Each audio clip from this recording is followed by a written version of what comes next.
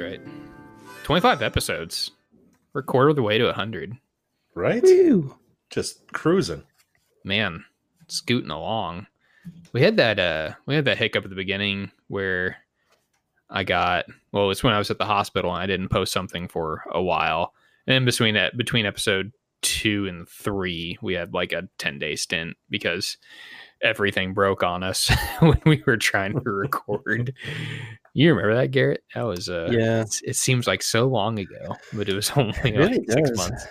My very expensive computer that great for video, not good for podcast because oh man, that poor thing. That stupid converter box. I've narrowed it down to that. Yeah, don't worry. My free, I guess, fancy tablet works fine. Yeah. I do need to upgrade because I want to start playing with video more, but at this point, it's working.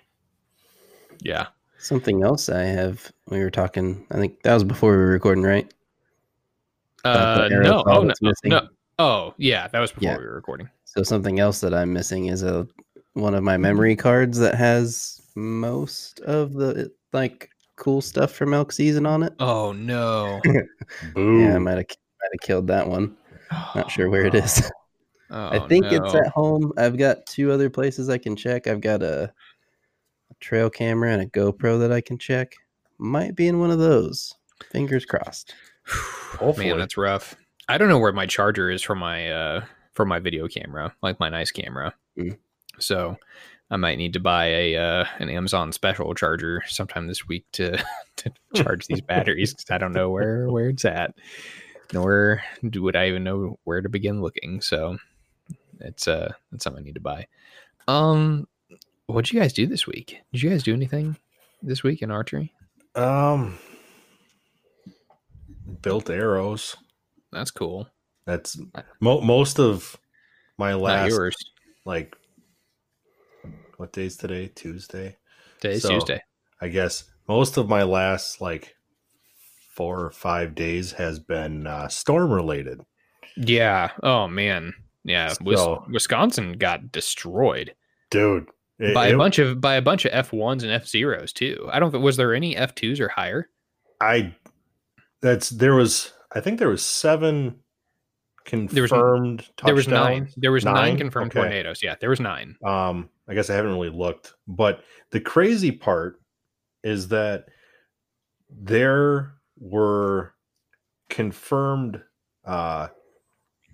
sustained wind measurements with no touchdown, no tornado, that were 90 to 100 miles an hour, like all across the state. Jeez. It was insane. I mean, the storm itself was moving at 50 to 60 miles an hour. That's a fast moving storm. Yeah. It was crazy because, I mean, at certain areas, it was dumping 8 to 10 inches an hour. And so even though it only stayed in, that section stayed in an area for 20, 30 minutes, it was still dumping 4 or 5 inches. Right. It was crazy. Yeah. There was some drone footage that somebody took in an area just a little bit north of where I'm at, that I mean, there was just entire sections of forest that was just flat. Gone. Yeah. Yeah. Yeah. But I saw some pictures of forest and these weren't like little trees. These were like good sized trees that were just, ripped completely from the ground and thrown a ways. I mean, just 2-3 blocks from my house, there was a 3.5 foot diameter tree that just got ripped out of the ground, went through a house. Jeez. It's been a mess. So I was able to check the local property. Went out there and I guess made sure that my stands and my cameras were still upright, and definitely going to be some changes in the historical paths through that swamp. But it was a lot better than I was expecting. the main property that I work up in northern Wisconsin, that one is a giant question mark right now because I've heard that they got hit hard.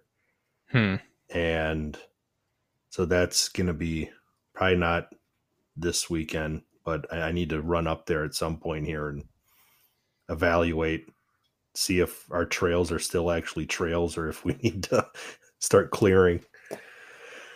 Yeah. So, well, man, that's I guess, I mean, we get tornadoes here in Missouri all the time. It's not super uncommon, but the damage doesn't look anything like that. But I would guess it's because our vegetation is used to high winds, or it's been, over I mean, we get millennia. So it's gotten that. But I mean, you guys get tornadoes up there, but not like in the southern part of the Midwest. Yeah, I mean, we always get a handful of tornadoes a year, like in the area I'm in.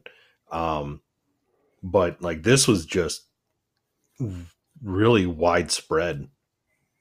Like, I mean, it was a line that just went across the state. And yeah, it was a good one. Yeah. Huh. But well, I hope you get all that figured out. That looked rough. Yeah. Everybody's got power again, at least everyone that I'm concerned with. Yeah, man, that's after going 5 days without power in January when it was like negative 10 degrees here in Kansas City. And I had to leave my wife to go on a business trip in Chicago with I literally couldn't take a shower the day I left on my business trip because we didn't have power. And so the water heater wouldn't work unless I wanted to take quite literally like an ice shower. And I was like, I'll just shower somewhere else at the hotel. And, yeah, that sounds awful. Glad everyone around you has power back. Garrett, you at least, well, hell, today you got your 44 mag in, right? Yes, I did. And a pair of tarp. And what else did I order? Cargo net, a couple pouches. It's super neat. I'm trying to learn about floral shelters because I'm kind of interested in them, but I don't know. I don't know anything about them, and like everything about me says if it rains, you're going to have a really bad time. But apparently if you set up the shelter correctly, it doesn't matter. You just have to set it up in the right spot. Don't set it up in a place that's obviously going to collect water. Yeah. Well, I'm curious to see how you end up liking that tarp because I'm interested. Good. Man, well, and kind of what got me looking at all this is I want a teepee of some. I want a shelter that my wife and I can like go and do some basic camping on. And I don't know anything about these types of shelters, so please don't crucify me, people listening. But the Kifaru sawtooth is like $800 just for the sawtooth. Yeah. But if you look at I think it's the Get Outside Cimarron, it's like literally half the price, and it doesn't look that much different. And I'm really confused as to where the $400 difference is. And apparently the Cimarron can run an extender, from what I have been told. Yeah, probably it's the main difference is probably the material it's made out of, I would assume. Yeah. My buddy has a sawtooth. The guy I hunt with has a sawtooth, and it's pretty sweet. They're awesome. They look amazing. I'm not taking anything away from Kifaru at all. I actually don't know what's different. I mean, I don't know if it's a weight savings or what, but I see a lot of people running the Get Outside one too. So yeah. Well, I know I'm pretty sure Tom has a Get Outside like 8-man teepee. It's pretty big, but I don't know. But that's the thing. I can get into an 8-man teepee for the same price as a sawtooth and have enough room to do play a football game in if I wanted to. So I don't know. We'll see. I guess we'll wait on it. I had a existential crisis thinking I didn't know how to tune a bow anymore. Oh, yeah? Oh, yeah. But I got it figured out, I guess. Was that when you panicked about the broadhead weight? Just arrow spine in general.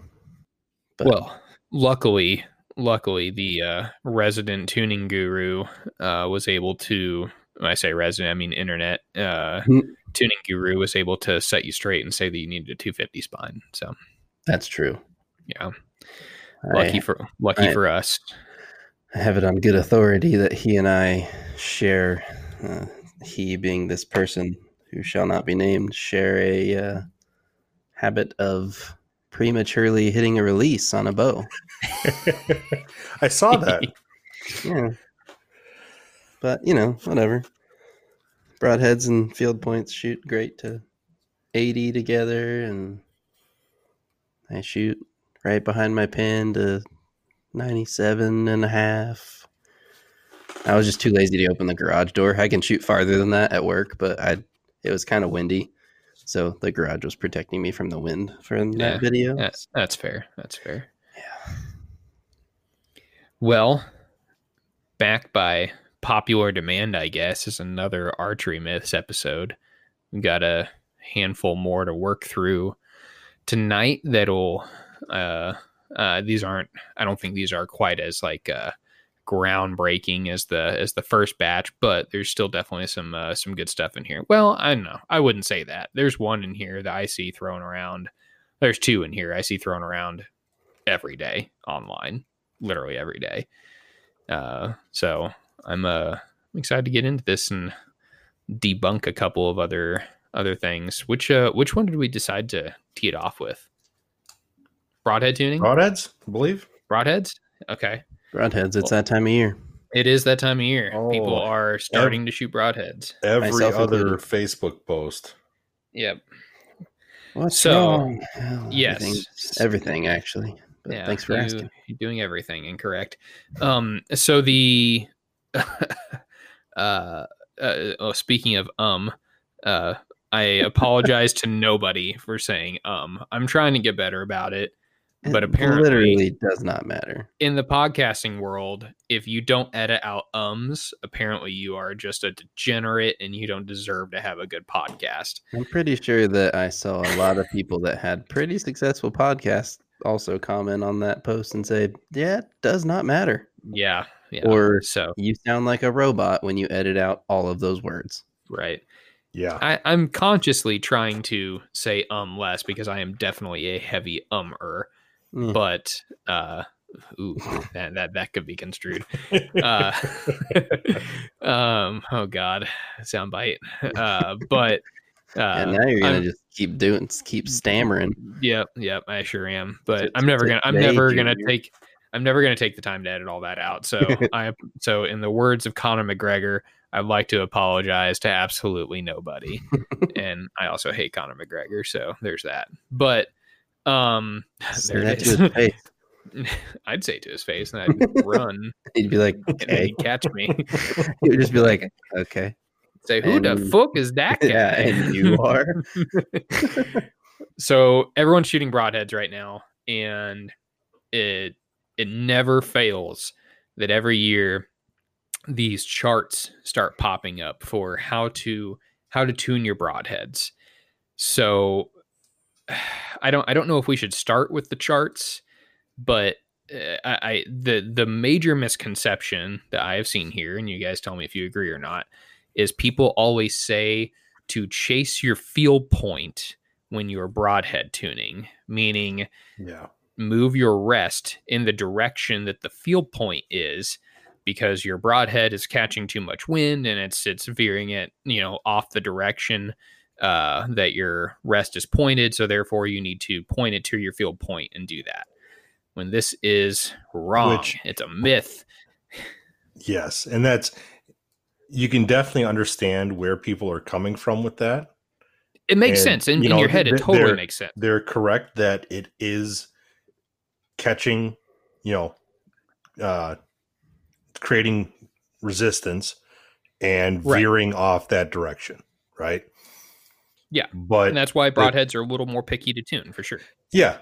But where the misconception comes in is that so say your broadhead is hitting to the left. What's going to happen, or I guess what's actually happening, is that's telling you that you have a knock right. So you have a right tear in paper, you have a knock right bear shaft. That is causing your broadhead to veer left of where the field point is, because the field point is not undergoing that same resistance. So how do we correct a knock right? We move the rest.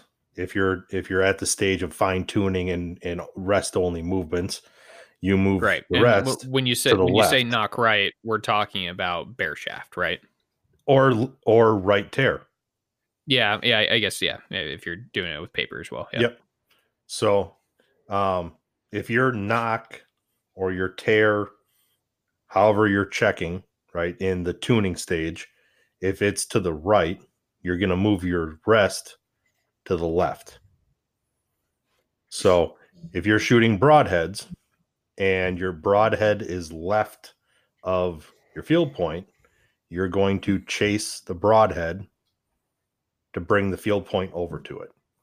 What happens in a lot of cases is guys will chase the field point, or they're told to chase the field point, and everything moves together. Like at some point your broadhead will probably hit where you wanted the field point to be initially, but your field point's still now way over. Way off, yeah. And so you haven't really corrected anything. So yeah, it's just one of those goofy things where, for whatever reason, it's fairly agreed upon how to correct, tuning issues when you're bear shafting or when you're shooting, doing like a walk back or whatever the case, looking at like a tear in paper. But then broadheads, everyone just like throws it out the window. Yeah. It just blows my mind. Nothing makes sense anymore, apparently. So, Rob or Garrett, I have sighted in I've like zeroed in everything with my field points, and I shoot my broadhead, and it's off to the left. So then I move my rest to the left, but now my field points aren't impacting where I want them to anymore. What do I do? Because this is so wrong now. You correctly sight in?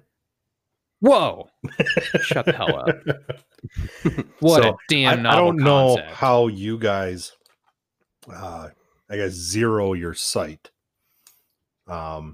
This is honestly probably the biggest thing that I take away from like walk back tuning. Even if I'm not doing a walk back, I'll use it as sight verification. Yep, 100%. So 100%. I will shoot from like 1 or 2 yards at a known true vertical line. Yep. Sight in right there. And then I'll step back to 20, 30, whatever I have room. And I'll shoot the same spot. And if you've already done bear shafts or you've already done your tuning method and you know that everything's flying true, then doing this should get it very close to being correct for sight. Yep. That's like if you're doing a walk back method, then you're using this to validate the alignment of your string and your rest with the sight, having true, flight tracking. But if you've bear shafted and you're just trying to get your sight there, use the same thing. Like verify it at point blank, and then just double check, fine tune. It'll get you there. 100%. And that's the reason I bring this up is because this question / topic was covered several times in multiple Facebook groups last week. And a lot of bad information was put out there, but that's not the point. The point was that one particular person of authority kept making the comment that I made that, well, when you move your rest, then your point of impact is going to change. To which my response was, well, no shit. Like, of course it's going to change. But yeah, it's supposed to. If it doesn't, then you are either a miracle worker or something is really wrong. I mean, which would we prefer? Having it hit where the sight is, but have poor flight, or having good flight and having to adjust our sight? Yeah, adjusting your sight is probably the easiest part of the tuning sight process. Is simply our indicator. Get everything flying good, and then put the pin where it's hitting. Right. I will say, I'm going to add one caveat to this. I ran into an issue once where I slapped on a sight on a new bow, and I went to go tune it in. This was that freaking Obsession, that DEF CON. And my sight, I zeroed it, or well, kind of, but my sight was like so out of whack that when I was trying to shoot it, like my sight was so far to one side. I wasn't really worried about zeroing. I was just trying to group stuff together. But my sight was so far to one side that I was torquing the string like a lot to get my head in alignment with the peep and the sight, and it caused issues. So I zeroed the sight, like I put it, I guess, close to in line with my string and rest as I could. It brought everything back together. But point being, if you have your rest set up correctly from the beginning, because mine wasn't too far off, needed to adjust about 1/8 of an inch, but even if your rest is off, or even if your rest is correct, if you have your sight like way one way to one side or the other, you can create torque that didn't need to be in place. So I don't know, just wanted to throw that out there. Just make sure your sight is halfway correct, even if you're not quote unquote zeroing at that point. Yeah, I mean, an eighth inch on your rest is a fair amount. That's going to throw off that sight quite a bit if you're trying to zero with it. Yeah, that bow needed to be shimmed, but it was just a nightmare. We've talked about that before. I hated that bow. Yeah. I've loved that bow, but I hated that bow. I don't know. Oh, well, I guess I don't know if this is like a myth 1.2. Is where all this came from. So these charts that you see people post, and this is coming from I didn't know this until Evan told me, and he actually told me on this episode. That would have been episode 11. If someone wants to go back and listen to it. Evan told me that these charts came out from Easton a long time ago, when compounds were starting to come out, or they were even still being used for traditional guys. But it was for people that were shooting finger releases, or they were shooting off their fingers. They weren't shooting mechanical releases. And that created more of a paradox, left-right, than it does up and down for vertical. So these charts were copied and, changed, and had, stars versus triangles and all this stuff added on it. And it's just been passed around for the last 2 decades, for longer than that, 3 decades. And then when mechanical releases started becoming a more popular thing, they never got updated, and they're backwards. They're wrong. So that is where, when you see people posting these charts, call into question where they got these from. And I'm pretty sure I know Evan went to the Hoyt factory and Easton factory for to get like Hoyt certified. And I'm pretty sure he heard that straight from the horse's mouth there from Hoyt, saying these charts keep getting passed around because Easton made them a long time ago, because Easton and Hoyt are like BFFs, and now they're all wrong. Why wouldn't they just change it and make sure that people are aware that it's wrong?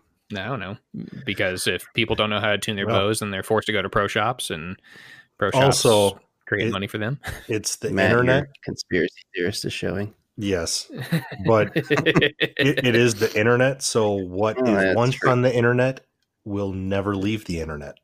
It's true. So when you look at, how search engines work and how that, how people find things, whatever people are clicking on and whatever they know is there, then they keep referencing other people to it. And then what shows up when you search for stuff? Yep. You know, like weird rumors about the Dixie Chicks. It's weird. Oh, we're not going down that one.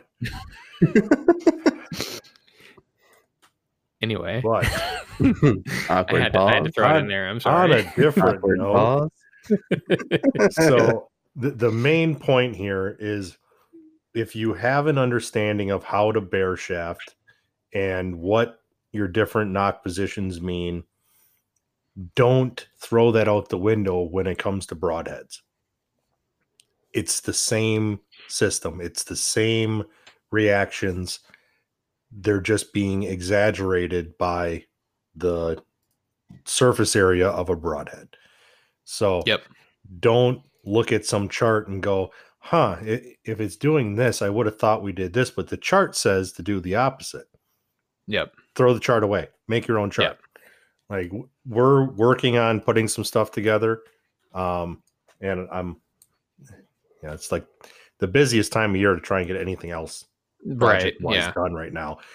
But I know that we've already got some pictures floating around from Evan. I've been sharing them. Thanks, Evan. Where applicable. So we're trying to get that out there. Just don't forget your basic tuning when you start looking at broadheads or helping anyone out. Yep. But from the to wrap all this up in a bow, if you bear shaft tune at the very beginning and you do it correctly, when you strap on broadheads, you shouldn't have any issues. And if you do have to change something, it's going to be very, very, very, very small. Yes. It's not going to be much. So yeah, bear shaft tune. That's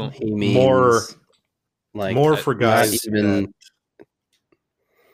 By small, it's like not even an eighth of a, like if you have a micro adjust rest, like not even an eighth of a turn.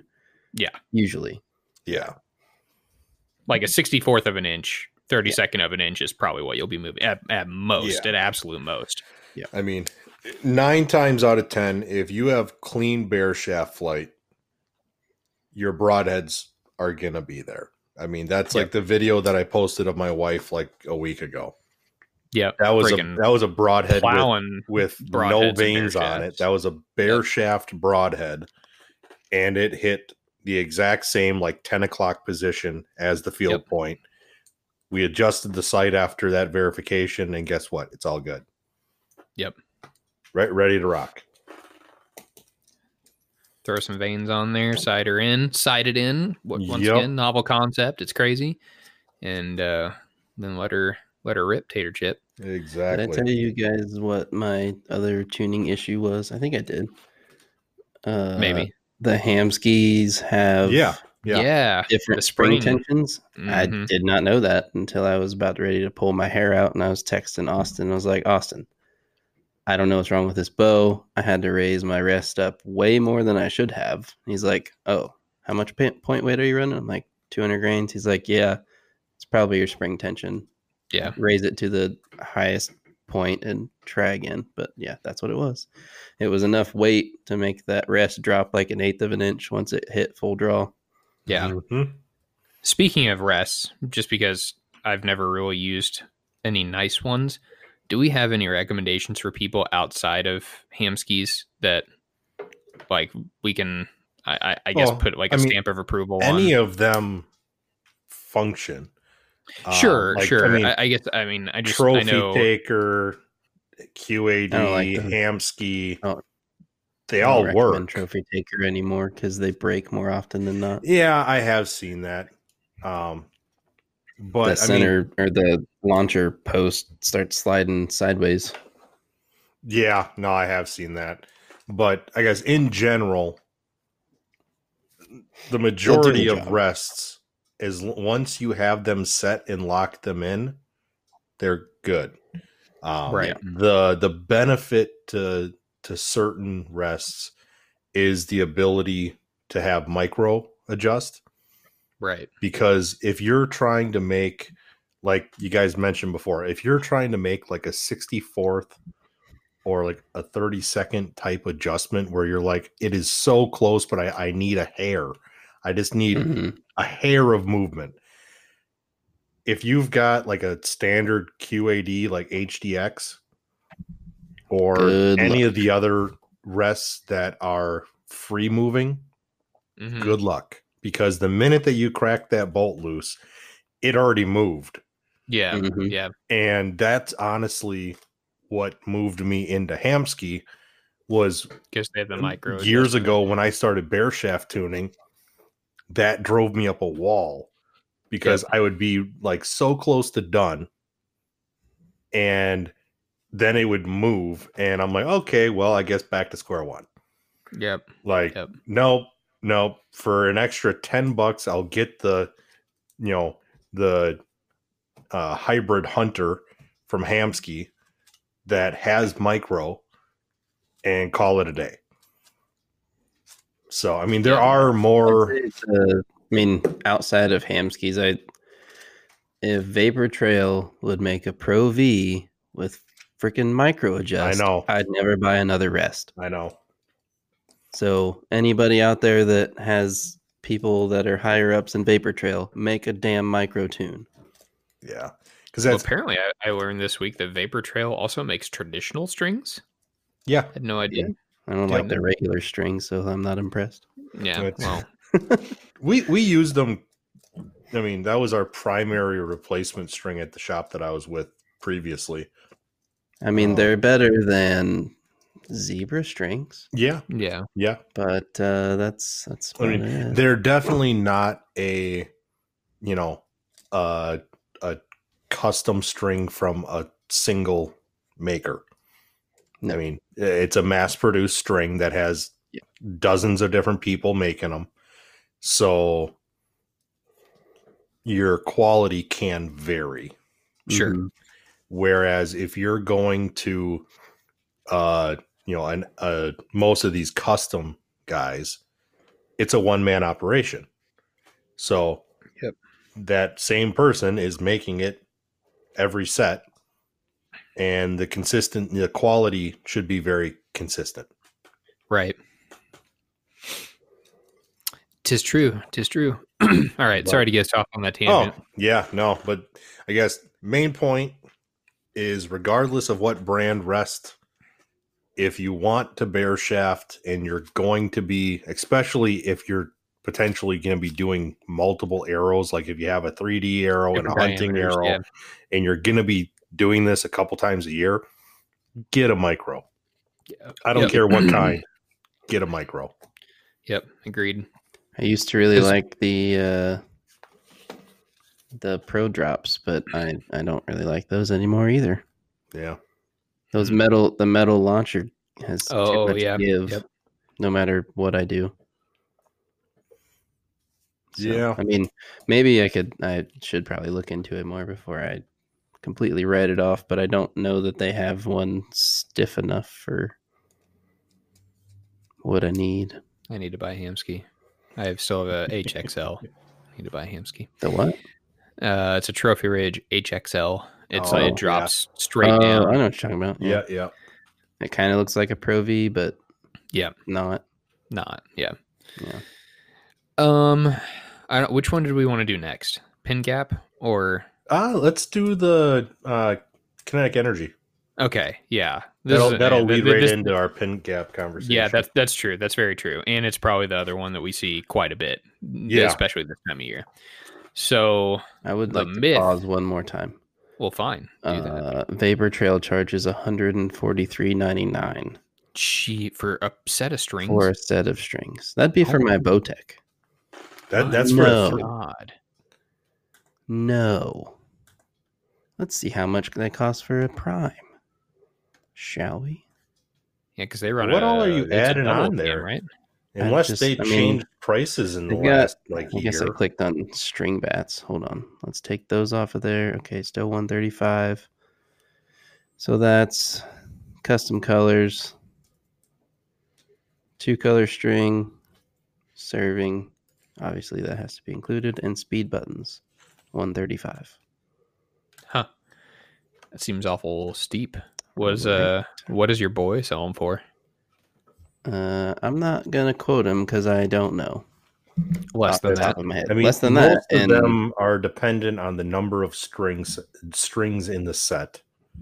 Right. Like even hog wires that I deal with, if you're getting a 3-piece string set, it's going to be a 100 or like 105 with the speed knocks and stuff. Speed knocks should come standard also. No, yeah. No, that I guess like, you know what I mean? Like that there are some it. There are some builders that do not include them and they charge you extra to add speed knocks. It's like, guys, just include them. Every bow that's part of the string. Every bow now has them. Yeah. Why are you not including them? Why is it an upcharge? Because I mean, like, I want to say that my Hoyt, which is a 5-piece, that is like 130 or 135, but you've got more pieces that have to be built and served. Like, except the 5 pieces are pretty easy. They're just all straight strings. Yeah, I was just saying that there's more work. There are more of them. There's more setup time. There's more. I mean, from a manufacturing standpoint, every time that you have to reset the machine is time that has to be accounted for. So it's no different than if I'm, selling something with 5 operations, 5 different machine centers. Like, that's going to cost more than the same runtime on one machine. Right. Which I get. But Vapor Trail, lower your prices. You're not worth that much. Well, I know I've bought strings from another popular person, and they were for, what was that for? It's for my Nitrum Turbo, and they were not nearly that much. So I don't know. Interesting. Okay. Next. Are we good? Yep. Are we good? Yep. Okay. Cool. The next myth, I guess, that we see quite a bit is the myth of kinetic energy translating to penetration potential. Now, I even saw today a notable person in a notable group posted a video of another notable person talking about kinetic energy and penetration potential. They were particularly talking about broadheads, and there's just there's no way around like how to describe this other than kinetic energy is a rating if you're looking at your impact potential that is good to the skin of the animal. It basically tells how hard you are going to hit that animal, or the potential of hitting that animal is. And that's about it. It's essentially like kinetic energy would be a good rating for throwing a baseball at something because it's not going to penetrate and all the energy dissipates at that point. The real measuring stick, or the closest measuring stick that you can get for true penetration potential measurement, is momentum. And there's a bunch of ways to calculate momentum, but the most popular way in archery is to calculate it using slugs. And I'm not going to get into like, these are all the things that you do. If you type in archery calculator, just about everything, or just about everything that pops up will go ahead and do this calculation for you. So I don't feel like there's really a reason to jump into all the calculations in this particular part of it. We do plan on having on a professor or two to talk about the difference between kinetic energy and momentum, but you'll get the kindergarten version from us tonight. So kinetic energy essentially has no direction at all, and that's why you can't use it to measure penetration potential. And multiple people, including Dr. Ashby, have done studies on this and have measured the amount of penetration they have gotten on consistent targets with consistent arrows in comparison to the amount of kinetic energy that was being applied, and there is no correlation found. None. You can't find one. But when you look at momentum, you can start to see a correlation, and it's not perfect. And I mean, but that's hunting. Like nothing is ever going to be the exact same. But if you're looking at it from a scientific standpoint, momentum is the most accurate way to calculate how much force it's going to take to slow something down from the front. And this is another thing that you'll run into a lot with all the Facebook warriors, is people saying, well, this has way more momentum than this, but when I shoot it into the target, this, the one with less momentum penetrates more. And it's because that force isn't coming from a straight on stop. It's coming on from friction on the side of the arrow, which is a completely different. Targets are stopping arrows through compressive force. Right. So not force on the front of the arrow. Yes, it's force on all sides. Right. So at that point, the larger factor is the surface area of the head and the surface area of the shaft. Right. That is going to determine essentially which one wins in a target. So if you take a micro arrow and you take a standard diameter arrow, the micro is going to go further into a target. The difference is that on an animal, you are cutting tissue, which is under some amount of tension, is then going to cut and retract before any collapse can happen.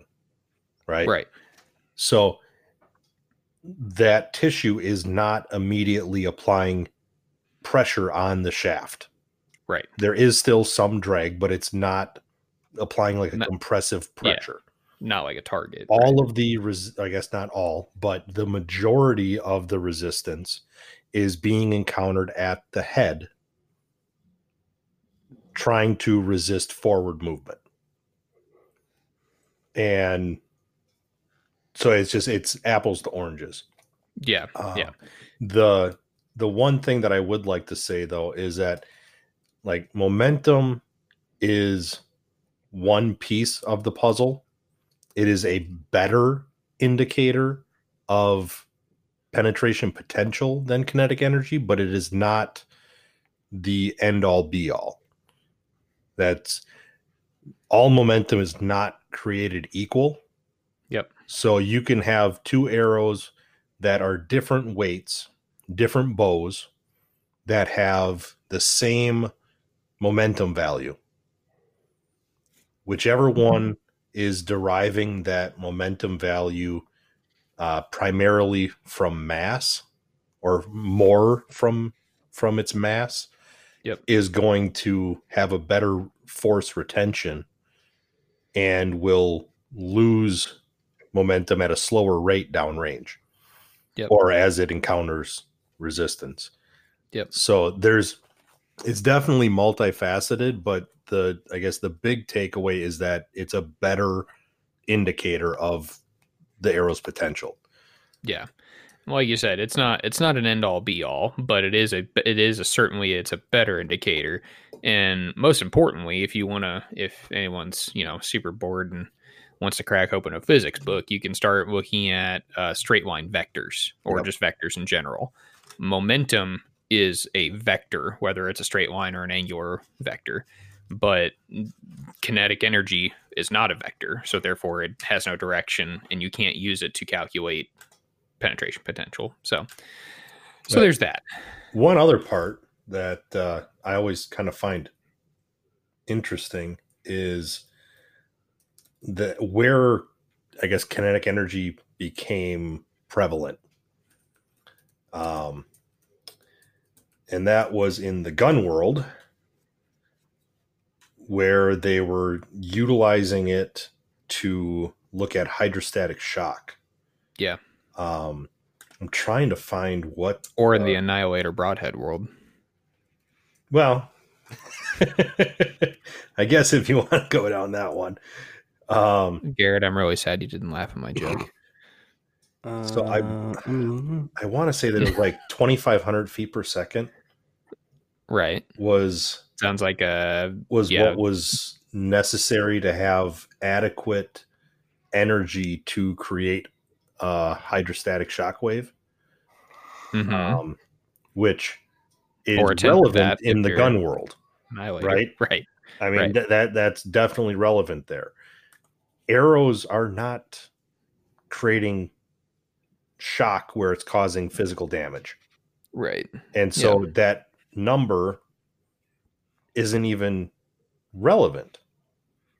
Like it's a completely different discussion. Yeah. But it's a number that's familiar to people. And it's sexy and it's high. Well, it's like horsepower, right? Yeah. You know, and same thing with like IBO ratings. And it's like horsepower. Big numbers sell. But the one thing that KE is useful for is understanding the efficiency of your bow. Yep, 100%. You know, because you can, if you want to take the time, you can create a draw force curve for your bow. And which is not that hard to do. No, it's not. People, if you want to. You have a scale and a draw board, and you map out the held weight every like half inch, and you chart that. And then I guess the challenging part for some people would be you have to calculate the area underneath that curve. That gives you your potential energy. And if you compare that to your kinetic energy from the arrow, you now have an efficiency. So you can see, you know, how much energy is being transferred and how much is left in the bow. Yep. And you can learn calculus because it's fun. Calculating like area underneath curves. It's like the only time that I use that. Like, yeah, I've literally work in IT where like if anyone would be using calculus, it would be us. Well, besides engineers use calculus. Yeah, but very rarely. Like, right. I mean, I guess probably the mechanical guys do a little bit more for like structural stuff. Yeah. Electrical, like sine, cosine, all that stuff, like dealing with motors and drives. Right. But actual calculus, rarely. Yeah, just learn calculus. Learn calculus and you can be part of the Lethal Podcast. It's that easy. Just have to learn calc. Goodness.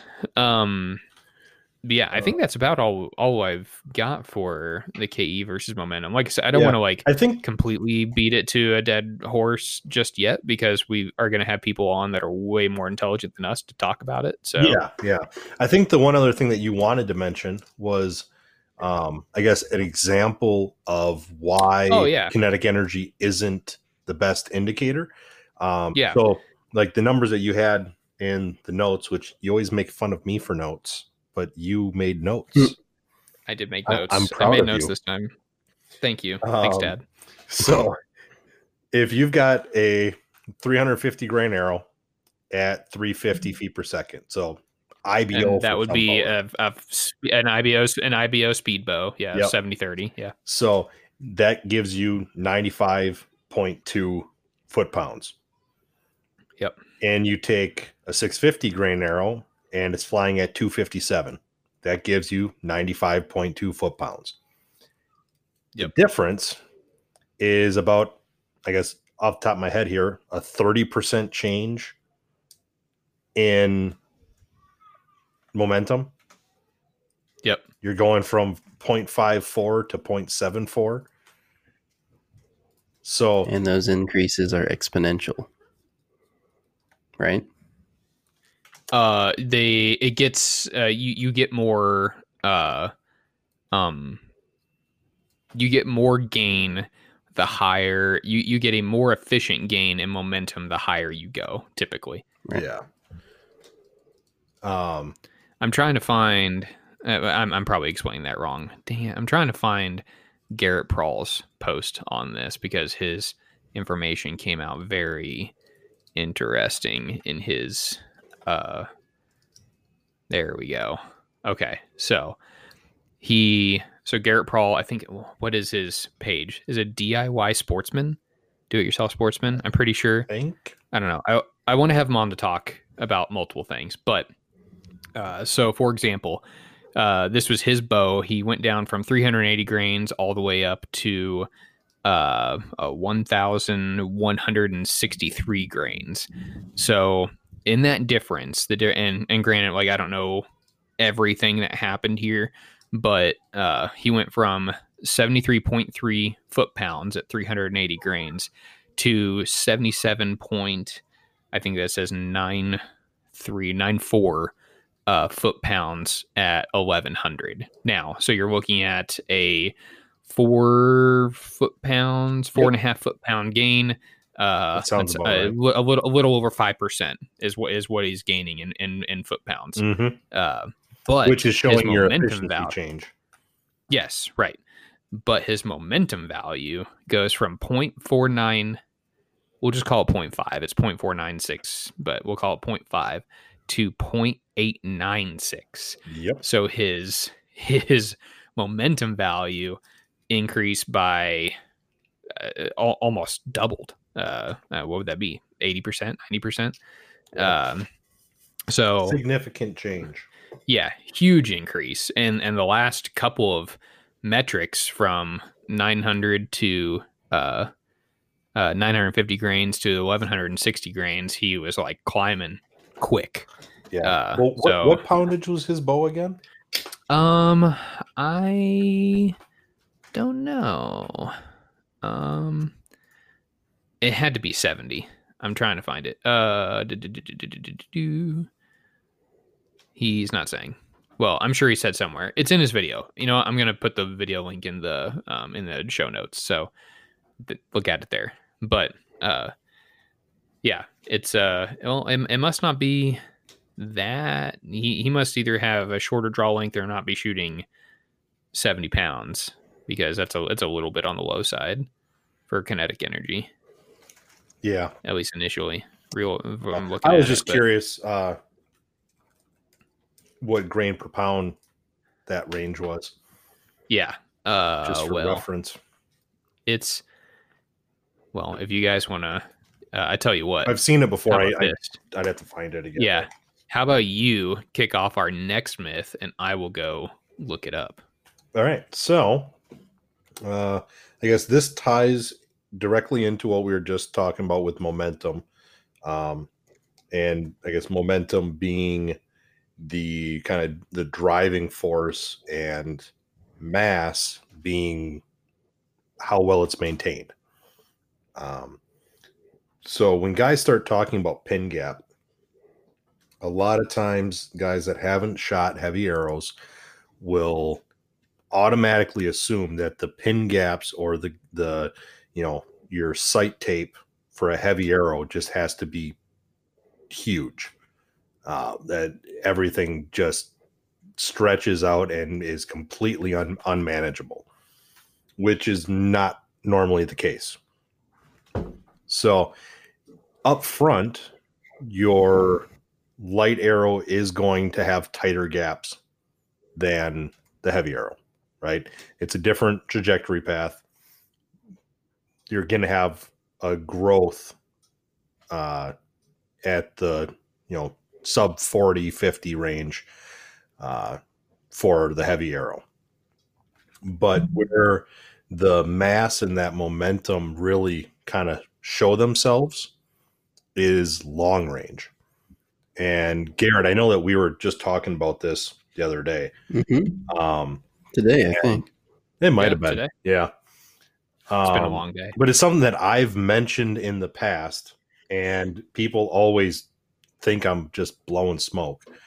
But like my 950 grain arrows, from 60 yards on, my gap doesn't change. So the distance between 60 and 70 is, for all intents and purposes, the same as the gap from 70 to 80, and is the same as the gap from 80 to 90, because it's maintaining itself. There is, such a small variation in the speed of the arrow at that point that it's no longer growing. It will grow again at a certain point, but I guess I don't really care beyond that point. And that's you just experienced that same thing, right? Yep. Yeah, I set up my hunting sight tape, and from once I hit 70 to 100, I've got the what is that thing? The Hogfather 2-pin.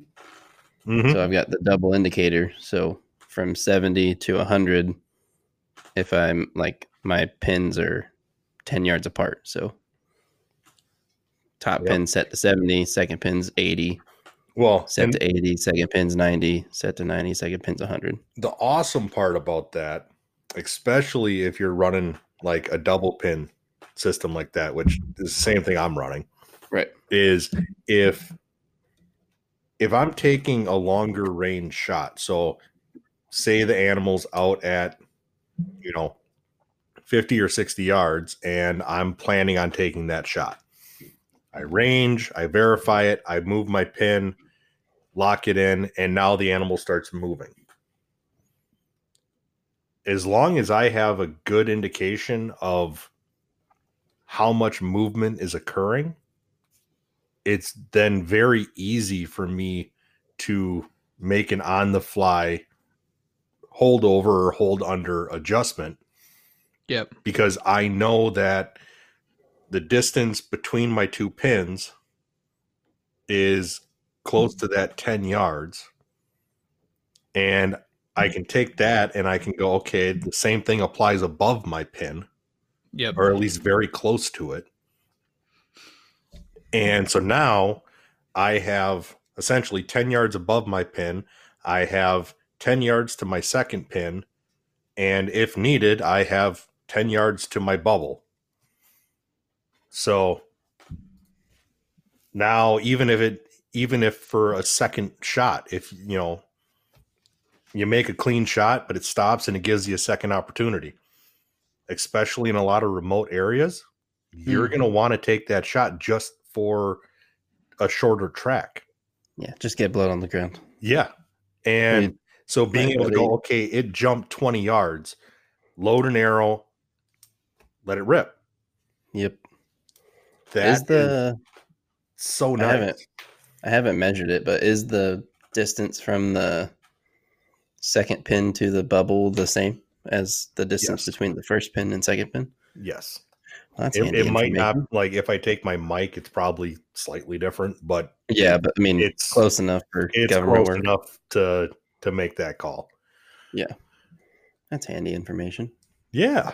I never even measured it. I was going to figure it out because I was like, well, I should probably, I was thinking about it. I was like, I should figure out where my bubble will hit in case I do need to hold. But yeah. But, yeah. Yeah. Just handy info. But the main point is that it gives you, when you have a consistent flight path like that, it can become a lot easier to understand and truly know that trajectory. Right. Whereas the flip side is that super light fast arrow is going to be tighter up front, like I mentioned before. But once you start getting the long range, those gaps drops off the table, growing, and they keep getting bigger and bigger the further you go out. Yeah. I do a handful of shoots every year that have like long range bonus targets. And it's hilarious because those targets have helped me convert quite a few people that never would consider a heavier arrow because they felt that they would lose range, like too much range. Yeah. And then you've got like my buddy shooting a 500 grain and me shooting a like 650 plus, and both of ours, you watch that flight and it's consistent out to 100 yards. And then he shoots his 400 grain arrow and you watch it just fall off a table. Yeah. Like, and it's like, oh, okay. The light bulb went on and I get it. Yeah. It retains itself better. It's like, yeah, that's what we've been saying. But seeing a lot of times is what can make that difference. And that's where, like, if you haven't played with something heavy, get a test pack, whether it's from a shop or like you just go on like Lancaster and you order a single arrow and you just play with it. You'll see what it looks like for the arrow and shipping, but that's beside the point. Well, yeah, it just depends. I think it needs to reassess their shipping prices. Lord, shipping is not cheap. I know this. However, you're telling me. Speaking of shipping, like, I guess I really haven't ordered anything from Lancaster, so I guess I don't know what they're charging. Well, good for you. That means your credit card information hasn't been stolen. That's why I've been hesitant. I gave the guy at R100 some grief for that. They were like, "We're for like part of, like this drawing will be for a $50 gift card to Lancaster," and I was like, "Does it come with a security fraud check?" He didn't find that very funny. Yeah, but I mean, I know I didn't say a ton there, but I couldn't agree more. It's physics. I don't know what else to say. Like, more mass is going to retain energy better, and your downrange energy loss is going to be at a lesser rate than if you had something light and haul ass at the beginning. So yeah. Well, one thing I guess I would like to point out is I mentioned how heavy my arrow was that was doing that, but Garrett, what weight are yours again? Like 5.5? 48. Yeah. Okay. 550. So just and you were getting similar results. Like, I mean, this will vary depending on arrow weight and arrow speed because the speed will affect the in-flight resistance. Yeah. But I mean, I'm not my gaps are like I shot out to 97.5 yesterday, and I'm running a 4 Fletch 3-inch vane, and I'm not like it's still consistent. Like I'm not, at the long range, I'm not getting that extra resistance. It's starting to slow it down even from those vanes. Yeah. You're not getting that parachute effect, right? But you start to see it. I mean, I don't think people realize that you start to see that benefit of a heavier arrow at what is, I mean, relatively lightweight. Yeah. Like my 3D arrows this year were 430. So I added 120 grains, and I kind of kicking myself for not just shooting 550 for 3D all year too. Just because we had a lot of long targets, and getting those light arrows to get out there and go where I wanted was a bit rough. Yep. Well, and that's, the lighter the arrow, the more wind drift, the more. Yeah. Oh yeah. I was, and shooting on the side of a mountain, wind drift is definitely a problem. Yeah. So that does kind of walk right into our last topic, unless Matt, you had something else? I just wanted to put out this breaking news that Evan sold another bow. So, did he sell it, or is he selling it? No, he sold it. He said, he says goodbye. You won't be missed. Well, we all know that guy can't hold. Yeah. Oh, I know. I just surprised he's still married. At least he has a better relationship with his wife than he does his bows. His wife is so damn nice. He does not deserve her. She was so nice when I went down there and hung out with him. Yeah, I feel like we need like a breaking news sounder just for Evan selling bows, and I think we can one up. Just oh Lord, it's gonna be the Wild West again for that guy. No, dude, yeah. He even like he consulted me before he took on this sponsorship. No, he was like, "Man, like I really like these bows," and we're all like, "Don't do it." I'm like, "Man, I know you, and I don't think this is gonna work out." He was like, "No, it's fine." And he made it like 3 months, and was like, "Never mind, can't be sponsored. Need different bows." Gracious guy. Yeah, sorry. So our last topic of discussion. You did have a good segue that I just absolutely killed. I'm so sorry. Is vane choice. Meat Eater. We like to take after Meat Eater with our seamless segues. Yeah, that's right. Even though I voiced my anger towards them about that last episode. this one I haven't seen a ton. Like, I haven't seen it. Let me rephrase this. I haven't seen it spoken a ton, but I have seen it implemented a ton because every damn arrow you buy has a 3-fletch blazer on the back. All of them. Every single one. I loathe the blazers. So I'm not a fan of them either. They're loud. I don't have an issue. Everybody's talking about how, but it's situational. Like, guys that are hunting in the Midwest are probably going to see a lot less issues with blazers than guys hunting out west. Yeah, that's true. Yeah. I mean, do they work? Yeah. Are they cheap?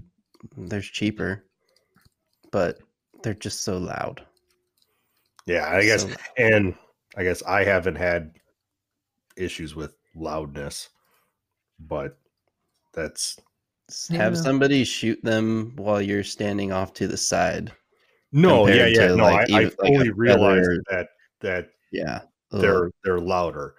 I guess I was saying that I have not seen that be a functional issue. Yeah. But part of that is shot distance. And part of it is, I mean, if you're going to shoot a vented head, then I don't care what vanes you have. It don't matter.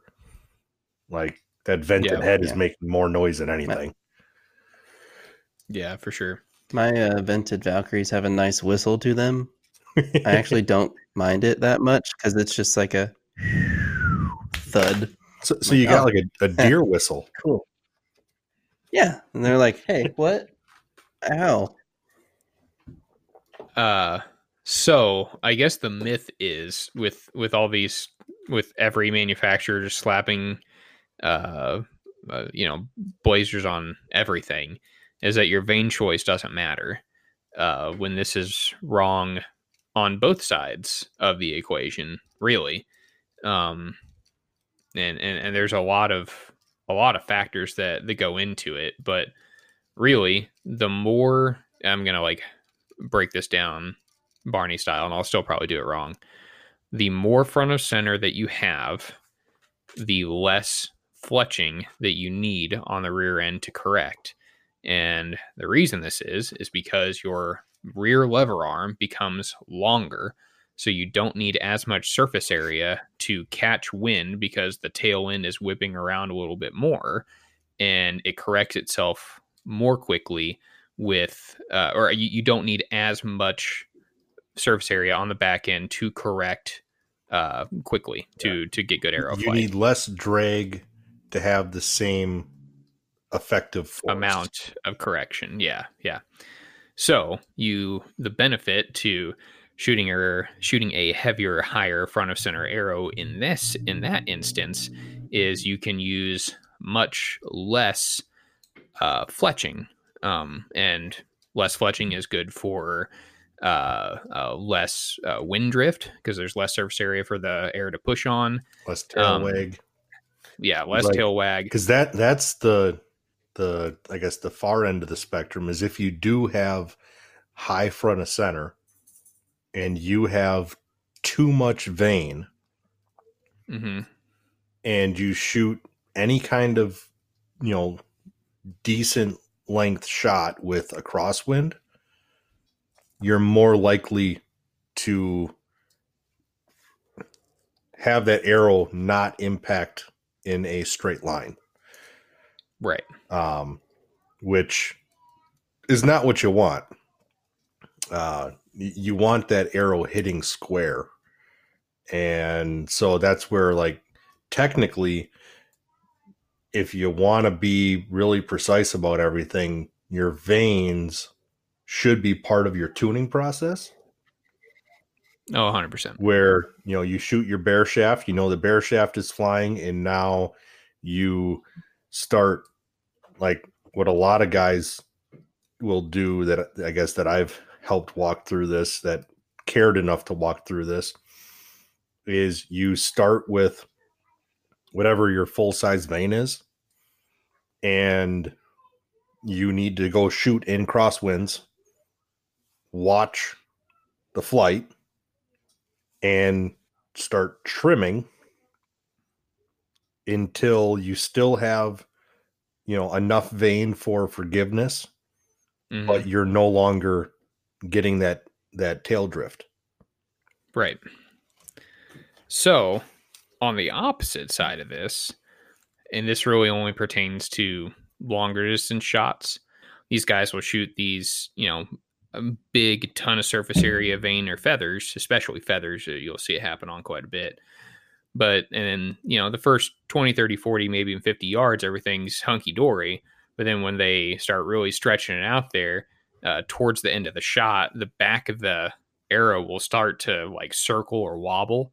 And it's because it's slowing down so much, and there's air being pushed all over these huge veins, and it's creating this parachute or destabilization effect. So there is a happy medium for how much vein you can shoot.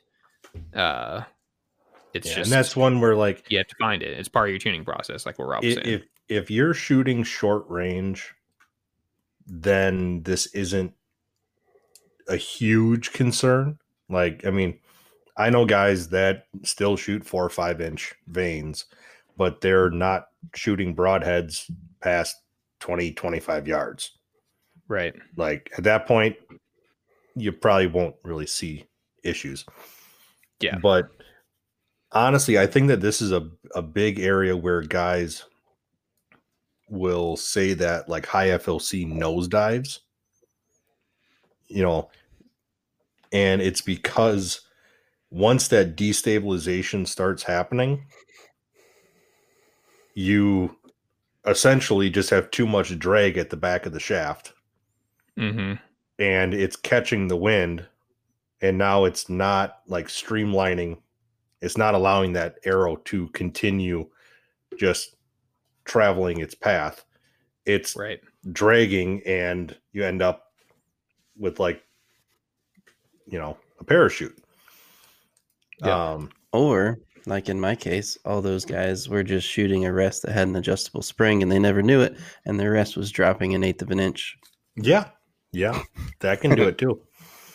But I did actually experience this because I wanted to run a 4 Fletch Pro Max just because I like those veins, and they were great on my 3D setup.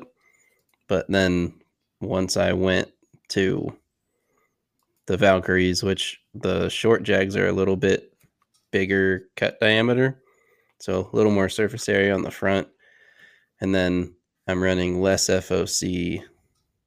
Like that was where I did see a difference setting up this year's hunting arrows. Yeah. And that's part of it is as your FOC changes, your vein needs will change. Right. Yeah. Like last year I was running 3-inch Vein Tech parabolics, which is I'm running those on a 4 Fletch this year. But the year before that, I had no problem getting razors to tune or 4 Fletch, something small. Yep. 4 Fletch Fusion veins, I think. So something way smaller. And that's one thing that I've noticed is looking longer ranges, say 40, 50 yards plus, that longer low profile veins, even if the surface area is equal to say a normal blazer, that the lower profile veins are typically less prone to long distance issues with like crosswinds and stuff. Those just the cross sectional area, the I guess overall, diameter that is being, I guess, able to be affected by those crosswinds, right? Yeah. Right. Those all of this basically, from what I understand, lines up with all of Cody Greenwood's findings over at Trad Lab. It's if you guys really want to dive into different vane configurations and sizes and stuff, or feathers really, but and just see some of the data that he put out there. It's good, comprehensive. Yeah. He did a really good job. Well, that's, so I mean, go check that out. His top performing setup was a 4-fletch small vein. 4-fletch, like 2-inch, right? Yeah, 2-inch. I think I think a 4-fletch razor is what performed the best for him. Yeah. And that's like, I mean, like what I've kind of fallen in love with that I've been using the last 2 years, has been 4-fletch X vane, which is like, I'm running the 1.75s, which is a low profile, shorter shield cut vane. It's pretty stiff, and I think they weigh like 4 grains each. So I can do a 4-fletch and still be lighter than 3 blazers, have similar surface area with less height. And I mean, I've shot my broadheads out to 80, 90 with no issues, but I also have fairly high front of center. I mean, most of my stuff is mid 20. Right.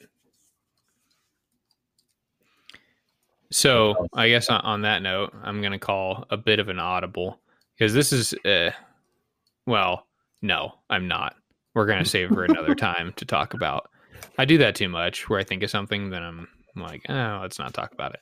Squirrel. But we'll talk about it after we stop recording, because we could probably spend an entire episode on this, because on this like one tiny part of this discussion. Yeah. Anyway. Okay. No, I mean, we're only at like an hour and a half. Oh, you're right. Yeah. But more or less, which is fine. Wind drift and high front of center is what I would like to cover, because I think quick. No, I think even within this group we have some differing opinions. So I kind of want to tee that one up for like a half episode to chit chat about. Yeah, we can do that. So, is that about all we've got for vane choice not mattering? I think that's about it. It does matter. Point being, whether it's too much or too little, you need to find the right amount, and it needs to be part of your tuning process. Yeah, I mean, it's situational depending on what you're expecting to shoot for distances, what size head you're running, what your front of center is, what your speeds are. All of that can come into play. And the biggest thing is that you want to verify it. And if you're going to verify it, you want to verify it in realistic hunting conditions. So, don't just test it indoors. Go outside, let the wind play with it and see what it does. Yep. That's like I mentioned, I've been running those X vanes 4-fletch. I just did up a set as 3-fletch to see. I mean, I know that I have a long lever arm. Right. Is that still sufficient? I haven't tried it, so I don't know. Like, I think that it will be. But well, let's know what you find out. Until you shoot it. Yep. Shoot on those XXLs. If it works on that, it'll work on anything. Yeah, I need longer arrows for those. Oh, well. You cut those too short too? Mine? Yeah. Mine, I have short to get the spine. Oh. On what? On a 240? On a 170 and a 150. Gee, Christmas, Rob. There's a lot of weight up front. Well, I understand that, but there's also a foot of footers in there. Well, it's to get the weight that I want. That's you had to cut a 170 down to make weight. How would you build a 1250? If you want to, how would you do it? If I wanted to build a 1250? Yeah. I would run a 315 grain head. Yeah. And I would add, because right now I have arrows built to 950 with 200s and with 315s. So those have varying amounts of brass in them. Right. Would you just be able to add more brass to your? Oh, and you think it would still spine, right? Yeah. Okay. Well, you said you had to cut it down that short to make it work for 200. So. Well, and I prefer to. I guess me personally, I prefer to tune slight stiff. Yeah. So that's it. Just it tends to work better for me. Yeah. So the thing is at this point, I've got like on the 200 grain setup, I've got like 200 grains of brass, 225. Mm-hmm. So, I mean, that's all. Adding 100 grains to the head, that would put me to 1050. And then I add another 200 grains of brass, and that's my 1250 build. But at that point, that internal footer is so long that, I mean, it's not. You're basically not double shafting with brass. You're, right. I mean, so I wonder if you're actually taking. I would guess at that point you're probably taking away from your front of center because you're adding brass behind the fulcrum. It'd be getting very close. It'd be adding at a very slow rate if it was adding. Yeah, interesting. But yeah, I probably should make up a set for the double XLs. Just do like a 650 build. You shoot those a deer, man, for sure. Yeah, I don't know. Yeah, 650 on a double. Could you do? Well, you can't even do that on a 240 won't work for you, will it? No, that's I'd be running a stock 170 build or a stock 150 build. With it'd be, you'll be over 650 then. Yeah, it'd be like a low 700. Yeah, which I mean would still end up somewhere north of 250 per second. So amateur hour, 700 something grand. It would just be one more arrow in my quiver, and then I'd have to have a new sight tape, and no. I wouldn't want to do that. Okay, so I guess that's about all for the episode. However, I do want to take a minute to talk about things that are coming up. Let me just say, I'm not saying who all the guests are because we're still trying to nail down a couple of them. But like our next 4 or 5 guests are going to be an absolute murderer's row. So if you are interested in listening to people that are either terrifyingly intelligent or kill a lot of animals or both, then the next throughout the month of August is going to be the month to listen, because we have so many awesome guests teed up and ready to go starting next week. Particularly, I think it's going to be released next week. We'll see. I'm pretty sure it is. What will next Friday be? Next Friday will be the 2nd. Yep. Okay. So that will be the first of a really, really fun line of guests. And we are also going to be kicking off a summer shooting challenge that is going to be a ton of fun. Spoiler alert, I'm not making it terribly difficult because I want people to participate. So we haven't released the details on it, but more or less there's going to be 3 classes, men, women, and trad, and with some minimum arrow weights. And if you can't hit those minimum arrow weights, then we still have something else that you can do, and you can be entered in to win some really, really cool prizes. A lot of people have stepped up and said they're going to donate a lot of really cool stuff for our listeners to be able to win. And I mean, I'm trying to think of a giveaway in recent history that had probably this dollar amount attached to it, and I don't know of many. Maybe it is worth it to participate. Yeah, 100%. But there will be a few boxes that have to be checked to be entered. For sure. It's nothing too difficult. Nope. if you can post stuff on Facebook, you can handle it. Yeah, and like I said, we're setting this up for people to participate. I'm not trying to make this insanely hard. So be on the lookout for that. I think we'll be announcing some more details here in probably the coming days. Probably not. So if this releases on a Friday, we'll probably have the release for everything on Monday for all the classes and everything that's happening. So be on the lookout for that. And yeah, it's going to be a fun summer. On top of that, some topics that we do want to cover soon is building arrows for women / people with short draw lengths and lower draw weights.